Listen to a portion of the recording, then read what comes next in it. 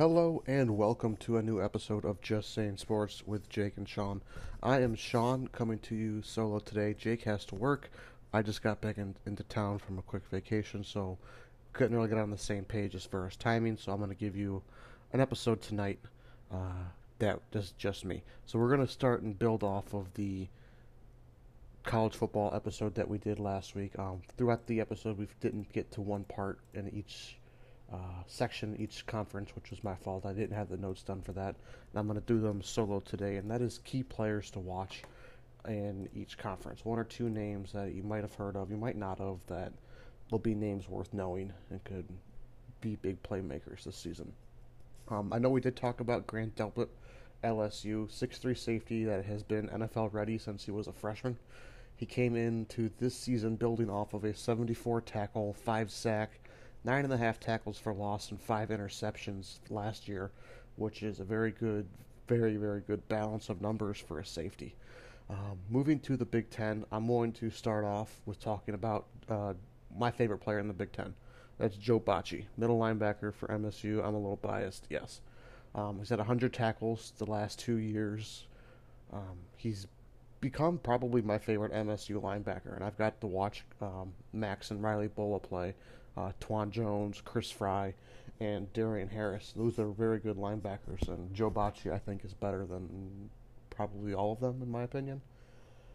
Moving to the Pac-12, I'm going to highlight first to start off with Colin Schooler. He is a linebacker for Arizona. Last season, he had 119 tackles, 3.5 sacks, and 21.5 tackles for loss. That is outrageous. He plays for Arizona, a team that has not been very good, but he is a good linebacker. The other guy we want to highlight in this conference is Laviska Shenault Jr., Colorado wide receiver. Last season, he had great numbers, put up amazing numbers, 1,000 yards, 86 catches, 17 touchdowns. He had a very good year. Next, the Big 12. We're going to start out with Sam Ehlinger. The reason I want to mention Sam Ehlinger is because he's the quarterback for Texas. Last year, he threw for 3,300 yards, 25 touchdowns, 5 interceptions, and added 500 yards on the ground and 16 rushing touchdowns. That's great. If he keeps his track of his numbers this year, he should pass Vince Young and Colt McCoy on quarterback record boards at Texas, which is, if you're passing those two names at Texas, you've done pretty well for yourself.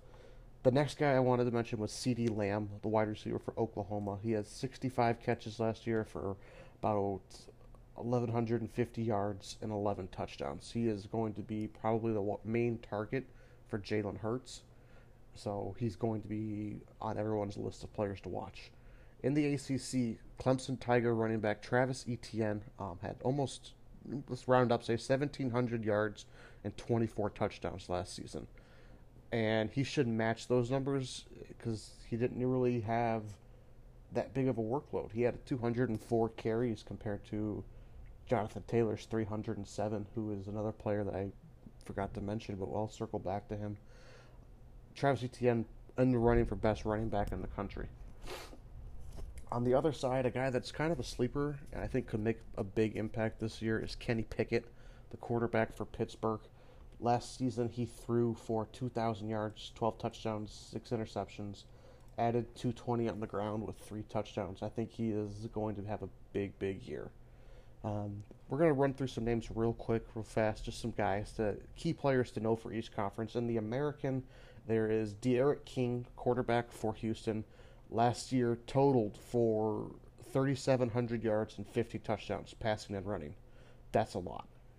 Brings back pretty much all his wide receivers and running backs, and he should be right on track there. Also in the American, Shane Buechele, who's quarterback for SMU. He's been at Texas the past 3 years. He battled with Ehlinger and lost, so he moves on to SMU. In the Mountain West, there is a quarterback, Jordan Love, for Utah State.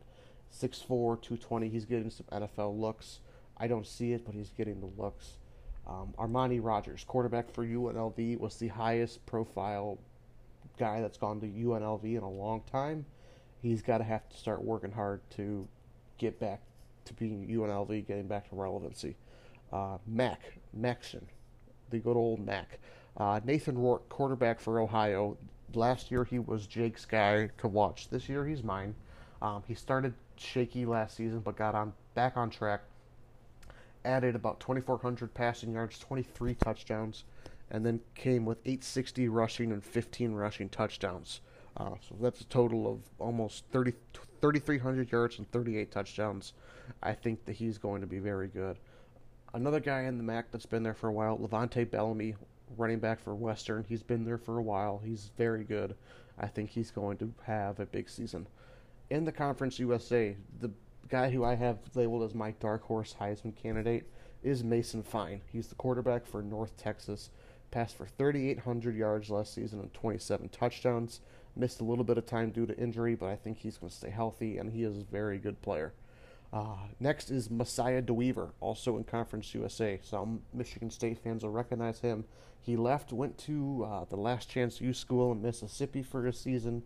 Now he's at Old Dominion, and he's projected to start, so that should be fun to see what he does. In the Sun Belt, Zach Thomas and Darrynton Evans. Appalachian State quarterback and running back, they should be the best quarterback running back tandem in the Sun Belt.